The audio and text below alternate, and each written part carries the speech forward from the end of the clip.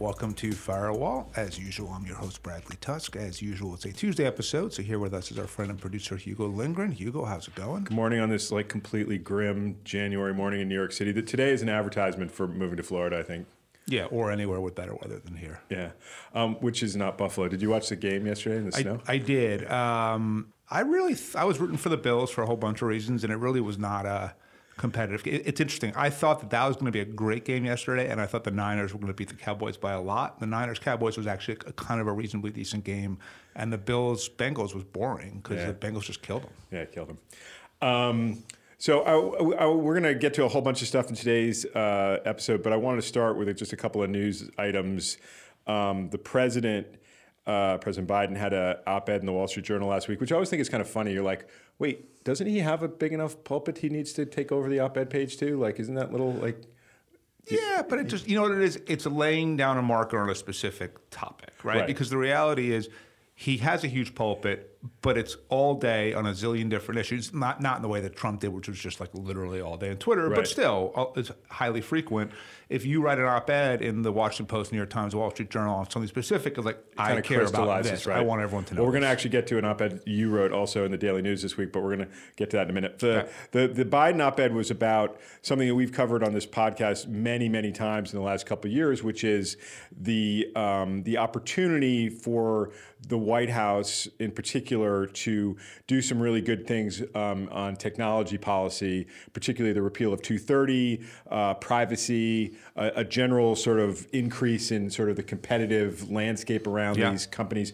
So he laid it out in a way, and I was like, do you think the president listens to Firewall? Do you think that's possible? Yeah, definitely. Yeah. I'm sure he listens to tons of podcasts, and I think right after Joe Rogan, we're his number one listen every week. But it did track pretty closely stuff that you've been saying on this podcast. Yeah, and conversations we have had with the White House as well. Right. But look, I mean, in part because I think, obviously I wouldn't say it if I didn't think it was logical. I think it's fairly logical, which is one, tech regulation is an area where there's potential bipartisan agreement. Two, it is really politically popular. Every parent really has an issue with Instagram and Facebook and a whole bunch of these platforms. And if you were to solve it or help solve it, parents would be really appreciative. And that's true for Republican parents and Democratic parents. And in a divided Congress where, arguably not a single thing will pass for the next 2 years, this is something that can show the government still functions and has some ability to get things done. And so I just think for the White House, it became a logical path to pursue of, a lot of social issues that were in Build Back Better, like the child care tax credit, is never going to happen with the Republican House. But could repealing Section 230 or the national privacy framework happen? Yeah, it's possible. Do you think so? Possible? What are the roadblocks? What's the thing that they need to solve to get the Republican support for it? You got a few things, right? So number one would be you got to let the Republicans frame it in their own way. Their way is there's anti-conservative bias by the platforms, which, by the way, I think is true. So let them frame it the way they want, and you don't have to just insist that you're always smarter than everyone else and right, which is a huge flaw the Democrats continually fall into. Number one. Number two, you got to overcome, a massive lobby, right? So yes, Facebook is wildly unpopular, but they have hundreds of lobbyists on the payroll, and so does Google, and so does Amazon, and so does Apple, and so does Microsoft. And, some of them are more intent on protecting Section 230 than others, but you've just got a huge amount of political firepower. And Elon Musk, who's, very influential among the right these days, owns Twitter. So you're going to have to overcome all of that, which means you're going to have to use real political capital. And you will probably have to give them something else unrelated that you care about, that your members won't, that they care about, that your members will not like, to help get it done. But I do think that if you consider the fact that 85% of American adults own a smartphone, and social media is just one of the most omnipresent things in our world, taking the steps, whatever it takes politically, to actually do something positive about it is worth it. Does the arrival of a new chief of staff at the White House make any difference on this? Yeah, maybe. I think Klain was very competent, but seemed incredibly concerned with getting likes and retweets on Twitter, and no one ever accusing him of not being sufficiently woke. Like that really seemed like he was like, I know I'm an old white guy, but I'm going to preempt this by being as left wing as possible on Twitter. And like I still think he's actually a pretty effective chief of staff. They got infrastructure done, they got a green energy bill done, they got a few things done. So, but I think Zients, who comes at it from a much more private sector background, it just is seemingly more moderate. Guess how many times he's tweeted? 0. You support that? You endorse that? I do. So I am hopeful that you will have that. In a way, it's the right change, right? Klain probably made sense for a Congress controlled by the Democrats, someone a little less radically left wing, and someone a little more centrist and less worried about the perception by Elizabeth Warren or Bernie Sanders, whoever it is. It may be a better fit for a bipartisan Congress. Speaking of big tech companies, a ton of big layoffs, not just at tech companies. Goldman Sachs had announced more layoffs last week. You had Google, you had Microsoft, big chunks of the workforce. Yeah. So does this look to you as sort of part of the healthy process? I mean, obviously there's trauma involved with the people who are actually losing their jobs and their colleagues and all that, and families, but just from a sort of higher vantage point. What it says to me is the boom and bust mentality that we criticize early stage venture for, or just venture for in general, is really apparent throughout the entire economy, right? Which is when things seem good, people put their foot on the gas, they hire like crazy, it's growth at all costs, and it will all pay off in the end. And then the minute things get bad, everyone pulls back, they start focusing on unit economics, on productivity, on profit margin, things like that. And one of the ways that you can increase your profit margin and improve your unit economics is to have fewer employees and less staff costs. So we're just in this constant cycle of up and down. And, would we be better off with something a little more moderate along the way? We would, but that would require A, human nature to be a little different, and B, we couldn't, if we have a world where all media and social media is all boom and bust, all evil and good at the same time, then it's really hard for anyone to show real moderation. Do you think this is a good time to be hiring generally? Is there a kind of counter-cyclical? There's more talent. So yeah, I mean, because we're always hiring for something, and I would say we are seeing better candidates now. We are seeing less competition for those candidates. Right. And I would also say that if someone's not performing on our team, we're probably more likely to move them out because we can replace them with someone more talented. Okay. Let's talk about your op-ed in the Daily News, which was about the organization that you're a co-founder of, Mayday.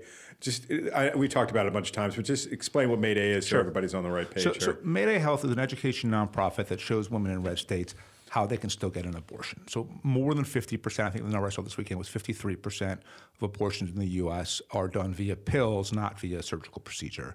And they are FDA approved. They are found to be 99% safe. They are very, very safe, effective drugs. And while the state of South Carolina, Utah, Mississippi, whoever it is, can ban abortion and even ban teleabortion, they can't really track everyone's internet usage, and they can't track what's being sent in the U.S. mail, which means, like it or not, if women in red states want to continue getting abortion, and if we're able to show them, here are the providers, here's how you can set up mail forwarding so that it kind of legally works for the providers and works for you, here are your legal rights, all of that becomes very, very hard to stop. It's the only solution to continue to provide access at scale. Planned Parenthood and others have talked about, well, we're going to transport women from, Indiana to Pennsylvania so they can get abortions. Like, yeah, a few here and there, but that's not going to happen at scale. Or just think about like our kids, right? So we all have 16-year-old daughters. They are probably competent enough to find something on the internet, order it, and execute it. But are they going to they have the wherewithal to find the organization and go to another state and all that stuff? No, of course they don't, right? Or at least my kids. So it just seems to me that this is the only feasible, scalable solution. But one of the things that's really necessary, and this is what the op-ed was about, is you have to give doctors in blue states as much comfort as possible in partaking in this, because the red states will say what you're doing. The doctors who are writing the prescriptions. Correct. Okay. Correct. So we are working to pass a shield law in Albany that would provide significant protection for doctors and medical providers. So it means they couldn't be extradited to Kentucky. They can't be charged by the state of Kentucky in New York or tried for it with any criminal charges. The police can't arrest them. It basically says, maybe you probably shouldn't step foot in Lexington again, although I don't know how many New Yorkers really go to Lexington in the first place. Horse racing. Right, exactly. But if you can put that one thing aside, you can continue to help, ultimately probably millions of women who desperately need it. And so we, Senator Shelley Mayer in the New York State Senate has a fantastic bill that we've been helping with, and I understand it's going to come up for a vote as early as Tuesday. It's moving quick. It's moved out of committee. We have a campaign now going in the Assembly, and seemingly even over the weekend we saw some momentum. Have had really good conversations with the governor's office. So I think there's a decent shot that we pass this and even pass it maybe in the next couple of weeks. And then the question is, if we can pass it really early in the session, call it late January, early February, other states still have a lot of session left in them, right? So is that enough time to spur New Jersey to action? I talked to Phil Murphy about it. He's definitely looking at it. Is it enough time to spur Maryland or Illinois or California or Oregon, serious blue states that have lots of doctors that could really be helpful here. So that's my hope, is that we can not only get New York done, which in itself would just massively increase the supply of doctors to do this, but could also then spur other states too. Right. So stepping back for a second from the sort of tactical moves on May Day to like what you're learning about the sort of current political landscape from working on this particular issue. So this is one where you have, it's a real red-blue state divide here. Right. But it's sort of a relief for me a little bit as someone who kind of spent some part of my life in New York politics. The war we're always fighting here is the far left versus the centers, right? So it's, like the Working Families Party today, I saw in one of the papers, issued a questionnaire to council candidates saying we will only support you if you support defunding the police and even more bail reform, right? Which means don't ever... So is a quid pro quo on this bill? No, just we won't. If you want our endorsement in the upcoming election, you have to go even further left and take fucking reality, which is a crime that's really bad, and deny it completely and keep exacerbating it and making it worse. And of course, you have Mayor Adams and lots of centrists who certainly don't want that to happen. They're all technically Democrats, but the divide in New York on most issues is between the far left and the center. Whereas on abortion, what's been nice is the Democrats are on the same side on this one, right? Like, I'm not getting whacked by the far left on this issue. And so, overall, what I'd like to see Albany be a little more bipartisan, because I think that otherwise, bad legislation like bail reform happens. Yes, but when it's a bill that you care about, you're pretty happy to have an overwhelming Democratic majority in both chambers. Sure. What about the idea? I was reading. I think I might have sent it to you. This analysis of sort of backlash against certain political victories. So the abortion wasn't a political victory per se. It was the Supreme Court, but the reaction it seems to have inspired was from the center and from the left, sort of what you're talking about, which is it's made a lot of progress within that. And it just reflects back to human nature. People are far more likely to act on something if they are upset about it and want to change it than if they're happy about it, right? So for 50 years, the pro-lifers fought this battle. They finally won, at least for now, right? They finally won. Victory, right, yeah. And as a result, if you look at the midterm elections, the Democrats did significantly better than anyone expected, because when you win, I think probably a pro-lifer is like, I've been fucking going to rallies and turning out and doing everything for 50 years, and they almost probably feel like they can take a break right now, whereas Democrats are upset and saying, I need to try to do something about this. And so, I think that's just, it always shifts based on that. We're going to have a guest, so we're going to pivot to this new, I guess it's a piece of legislation in the UK. We're going to have a guest on later, probably next week, to talk about this specifically, but wanted to get your thoughts on it and sort of preview what that discussion might be. I guess the law in the UK is not just a repeal. They don't have Section 230 in the same way that we do, but they would actually, if tech executives fail to endorse or sort of enforce standards on their social media platforms, they could actually face jail time. Yeah. Is this Is this just like one of these kind of empty threats that they throw out no, there? I don't think so. Look, both the EU and now the UK have been much more aggressive regulators on internet privacy in general, on protecting children and other vulnerable people on the internet. They have been much more proactive about it, and I think it's a combination of one. The companies that they are attacking are not European companies; they're American companies, right? So, like, it's easy because they get to kill a few birds with one stone. They get to feel better about themselves because they're saying how evil America is, and even though they've been around for 1,000 years longer, they're actually half as good. So that's number one. Number two, their political system in some ways allows for it more because you have this sort of central unifying fact in the EU and Brussels, even though the UK is no longer part of it. I think the parliamentary system in some ways in the UK makes some of this stuff more feasible because you can build a coalition that doesn't just require one or two people's support, or if their opposition is there, the whole thing is dead. And so, I think that their system is better off for it. But I also think that both, their populations are better off for it, and their politicians, as a result, are better off for it. And so I do think we get to the same place here eventually, but every day we wait is honestly a day that another kid commits suicide because something they saw on Instagram. So I'm going to ask you to do my homework for me. What's the kind of thing you want somebody on the ground to tell you, like about this, about the movement in Europe and behind this? Is there something? Yeah, I mean, I guess here's the thing. So what they have there is sort of, it seems like a lot more consensus among policy experts and legislators that tech needs to be more heavily regulated.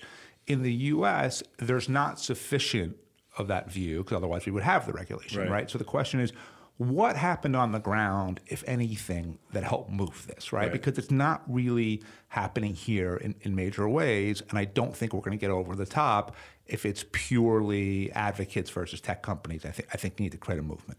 Right.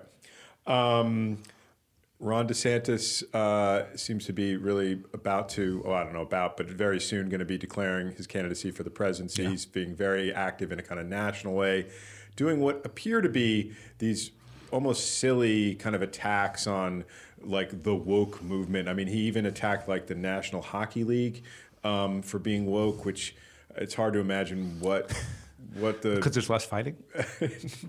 No, I think they did this thing where they had to celebrate Pride Day. They had players wear special jerseys, and there was one player on one team. Okay, one player on one team did not want to wear the jersey, so he just didn't skate during the preview. And then it's sort of this big deal, but to me, it actually seemed like a big success for the league, which is like, hey, one guy didn't wear it, so what? Who cares? It's like everyone else wore it. For as long as we're talking about this, DeSantis will keep doing it, right? Keep in mind, first and foremost, he is a politician, which means most likely, I've never met him, but there's probably a 99% chance that he is a desperately, as we like to say, insecure, self-loathing person that can't live out the validation of holding office, which means when he gets attention, he hates himself less. Right. And if getting attention via, using Disney or the NHL or whatever it is works for him, he's going to keep doing it, right? Just like when I worked for Schumer and did press, we would constantly attack certain industries because the media seemed to like it, and so it just kept getting press. And whether it was the breakfast cereal industry, let me ask you a question about that. We've talked about oil. your time with Chuck a lot.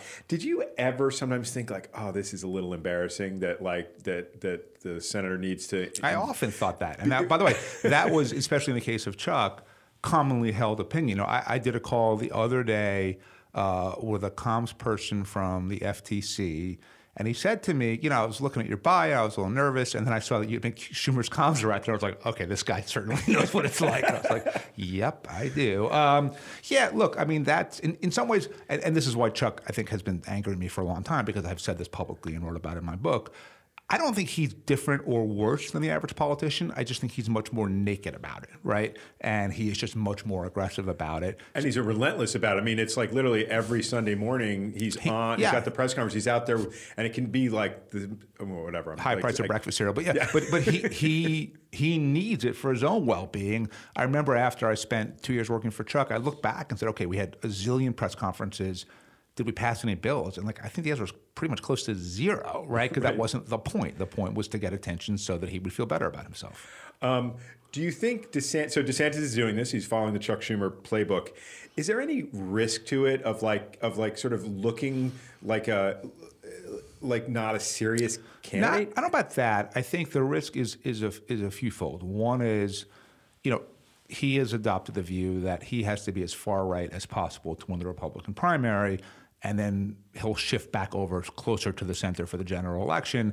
In theory that works, but it doesn't always work in practice because sometimes you form enough of an impression on voters, even if they're not your voters or your party during the primary, that they're like, this guy sucks, right? So one is he is risking alienating independents who could vote for him, who are willing to vote for candidates in either party. So that's number one.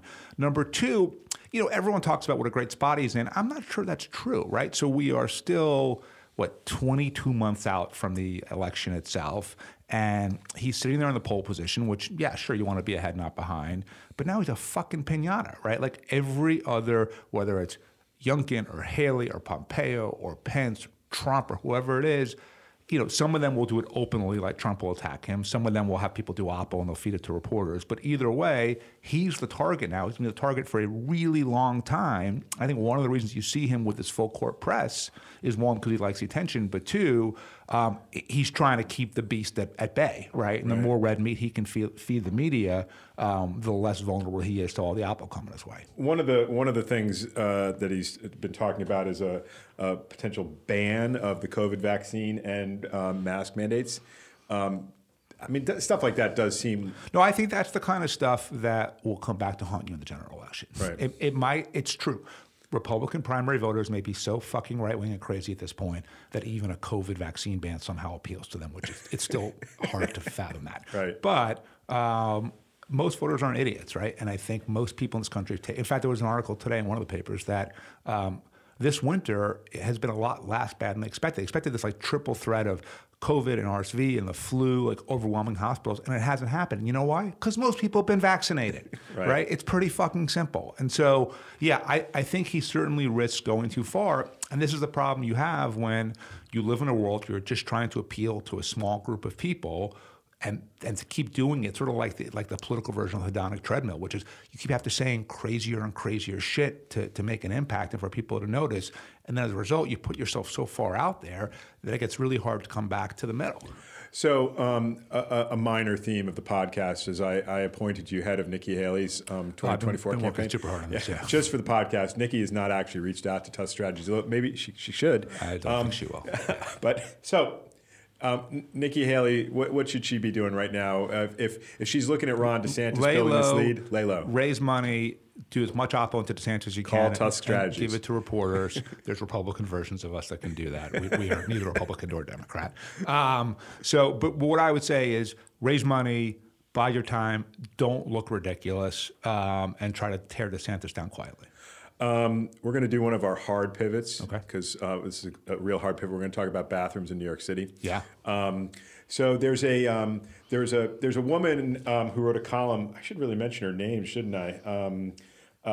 About she's sort of made a cause celeb of the lack of bathrooms in the city, which is bigger than just a convenience issue. Actually, I mean, you really do see, especially with the huge growth in delivery guys on the street and stuff. It really is I mean, I don't know, human rights is exactly the term, but it's a big problem. The fact that just when you're on the street in New York City, you do not have a place that you can find to go to the bathroom. Yeah. So this woman's name is Theodora Siegel, and so she started a big campaign. Mm-hmm. Interestingly, her column for the New York Times, where she talked about how difficult it is to find a bathroom and cite some pretty scary statistics about the scarcity of bathrooms, she doesn't really have any good ideas about what to do. Yeah, that's the problem. So now Bloomberg had a big... Well, before that, so when I worked at the Parks Department, right. When I was out of college and then right out of law school, this was a major, major issue because, you remember this when your kids were little. It is better if the playground you're in has a functioning bathroom, right? Because at some point your kid's going to have to go to the bathroom and whether you're changing a diaper or just actually teaching them how to use the toilet, either way, much better. The problem is it is also a place that attracts homeless people and drug addicts, and there are needles left on the ground, and there's assaults in the bathroom. And so they're an important amenity, but the downside is so significant that you end up, at least when I was there, creating very, very few new public bathrooms because the harm outweighs the good. I remember we did do one in East River Park, and it was a pretty rare thing, and instead of cutting a ribbon, we cut a roll of toilet paper, which people were really Was that your little touch, Bradley? I think it was. I actually think it got me my job for Schumer.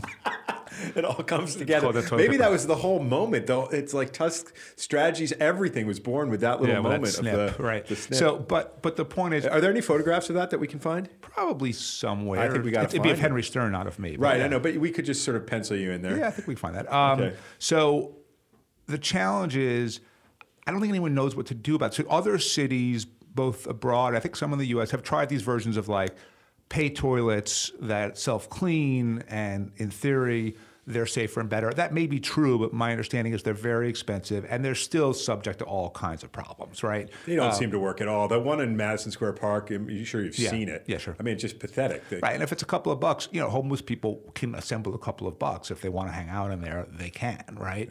And so that's not a really good solution. And look, I taught my kids pretty young, like, if you have to go to the bathroom and you're near a hotel, just walk in, don't say anything, and just find the signs for the bathroom and go to the bathroom and walk out. No one's going to really say anything. But let's be honest, we are white. We are wealthy. I'm a middle-aged white guy who's dressed, so honestly, even if I'm dressed the way I'm dressed today, I'm wearing sneakers, cargo pants, and a sweatshirt. I could still walk. Also, your really nice Tusk Strategies. It's so comfortable. It looks good. I have to say, I have to say what it is. It's a North Face Tusk Strategies like zip up fleece. Yeah, it's surprisingly comfortable. Even dressed like this, I could be walking in front of the Langham or the St. Regis or whatever fancy hotel you want to put, and I could still walk right in and go to the bathroom. Right. But let's be honest. That is for a small segment of the population who looks like me or looks like you. So yes, there is a resource in terms of hotels, but I think it's a very limited resource, and it's not an equitable resource at all. And I don't, I kind of feel for the person who wrote the column, because she's right that it is a problem. And she's also right that she doesn't have many solutions, because there aren't many. I'll give you one thing that maybe at the margins can make a difference. So I'd invested in a company called Metropolis, and they were trying to kind of re-envision urban transportation, last mile delivery, ways to sort of better service rideshare drivers. And one of the things that they do is they build bathrooms for Uber drivers, for Lyft drivers, and I don't see why that couldn't apply to DoorDash delivery people or Uber Eats. Is that company still active? Yeah, yeah, they're still active. They're still building, and there's not a ton of them. But if they were to succeed at scale, you could at least solve the problem for one segment of the population who by the way, really needs it. We have two more things, and then we'll let listeners on their way. Okay. You sent me a Ross Douthat column about the Fleischman in trouble. Fleischman is in trouble. Yeah, it's a great. Did you read that? Had you read it already? It was such a good column. I haven't read it. I know the author a little bit. Worked with her at the New York Times. She's a great person, really lovely. I have nothing against her whatsoever, but I'm not a fan of this genre, particularly the sort of contemporary New York City upper middle class angst thing. It's just not love those books. It's just not my area. So I haven't read it, but I might. So here's the thing: is because I haven't read the book. But now you've heard so much of it. It's like watching White Lotus right now. What's the point? I guess I honestly, it doesn't, like, I read the column you sent me, and it just didn't. It's not that it didn't make sense, right? But I don't know if you're going to like it. I actually did not really like the TV show. But tell me why you sent me the column. What about it? Because what it was about was, and maybe it was a very New York City, LA specific, London type column, but it was about people who live here, who are highly educated, who are professionals, who make, by any measure, a tremendous amount of money. A family income of $500,000 a year, $800,000 a year, big numbers, and yet the rat race that they're in, they don't actually have enough money to get ahead. And in order to pay for the really expensive cost of housing in New York City and private school and everything else, they're basically spending 100% of what they're making every single year. So they feel strapped. Now, does it seem absurd that people who take 3 nice vacations a year and everything else should feel strapped? It does seem absurd, but at the same time, they do feel that way, right? So the point of the article was to say that even if you kind of project yourself where you're in this sort of meritocracy, upper middle class striving community, there's still a lot of downsides to it and a lot of pitfalls, and it's not a recipe for happiness. The point that I wanted to make, though, wasn't, I agree with that, but it wasn't so much that. It's what we've been talking about the last couple of weeks, which is the other thing you see from this group is not just sort of fear and frustration, but real anger towards the people who don't have to make those sacrifices and choices because they have succeeded more than they did. Right. And those people are very unlikely to say, so-and-so made partner because they're smarter than me, they worked harder than me, they're better than me. They say it's because I was discriminated against. And by the way, not discriminated from racial, just like in some way I was cheated. And I think in a lot of ways, there's, we've talked about like the 17th%, the 9th%, the 23rd%. They're really the ones running the show here, right? Because, they're not the 1%, but they are ultimately the people who run the New York Times, the media, higher ed, cultural institutions, nonprofits, a lot of government. And a lot of their policies are based on resentment towards the 1%. And as a result, and I'm not sure that, we've taught this a lot. I believe in universal basic income. I would gladly pay more money in taxes if it could be used effectively. And I think it could just by putting it right in people's pockets. I believe in reparations. I have no problem, and I give away most of my money anyway. Right? So I clearly have no problem with the rich paying more and doing more. But the policies at sort of the 17th% are kind of the worst of all worlds, right? Because they do things that they think somehow make them righteous, but all they end up doing is hurting people from like the 40th% to the 90th%. So they oppose charter schools. They oppose affordable housing development because they're super NIMBYist and they want a zillion environmental reviews. They oppose new job creation like the Amazon headquarters in Queens. So all, they kind of have all these statements saying, the rich should move to Florida. Guess what? 50,000 taxpayers in New York City pay close to 50% of the taxes. If all those people move to Florida, you have no fucking money for any social services. So all the things that they purport to care about, their actual policies, their insecurities, their resentments are driving the exact opposite return. We're going to close with what I hope will be a recurring feature of our Tuesday episodes, which is just going to ask you for one recommendation. It could be anything. So I read a amazing. Well, you want to set up some more? Okay, sure. A little bit. I just want to say so we often talk about the books you read or TV shows, which is great, but this can actually be anything. It could be a book or TV show, but it could even be like I met this person last week, or my daughter told me this idea, or it could be anything. So, but if you want to start with a book or TV show, that's fine. I'm going to start with a book. Simply because I read a book called Stories from the Tenants Downstairs by an author named Siddiq Fofana, New York City-based book. I think it is a strong contender to win the Gotham Book Prize this year, and it was exceptional. It was just remarkable. And the author's a school teacher. The author is a school teacher in New York City, so someone who I also think would really benefit from winning the book prize. But more important than the book prize, it is a story about people in Upper Manhattan, in Harlem, and it's various families kind of all centered around one housing project. Okay. And they're stories, but they all cut in and out, and that kind of people appear and reappear, and so you end up getting a sense like you would in a novel of a character over the course of multiple parts of it. You're not just contained to that one 20-page segment. And the voice that he writes it, and by the way, his ability just to capture diverse voices of people, yes, they might all be, in this case, African-American, be of people who are male, female, old, young, all kinds of different perspectives. And it just felt to me, at least, like he just captures this incredibly well. So it was just, once in a while, a book just absolutely stuns you, floors you, and this is one of them. Good. All right, Bradley. All right, two more. I forgot all the housekeeping. We haven't been doing it lately. Oh, what's the that? Housekeeping. One, we are recording from P&T Knitwear. P&T Knitwear, 180 Orchard Street in Manhattan. It is a bookstore and podcast studio. You really should say that at the top. I really should. I know, probably. And anyone who's listening to this point already knows where we're recording from. But and then for those who are listening, really appreciate if you can continue to please rate and review us on That's the Spotify one we want at the end. We want the Apple, true fans at the end. Whatever it is. I looked it up the other day. We don't have a lot of reviews. Maybe between the Apple and Spotify, we have 80, 90 reviews. But I think we're at like a 4.8, 4.9. So people like the podcast. So thank you for those of you who've done it. And for those of you who haven't, if you could, I'd really appreciate it. See you next week, Bradley. See you. Bye.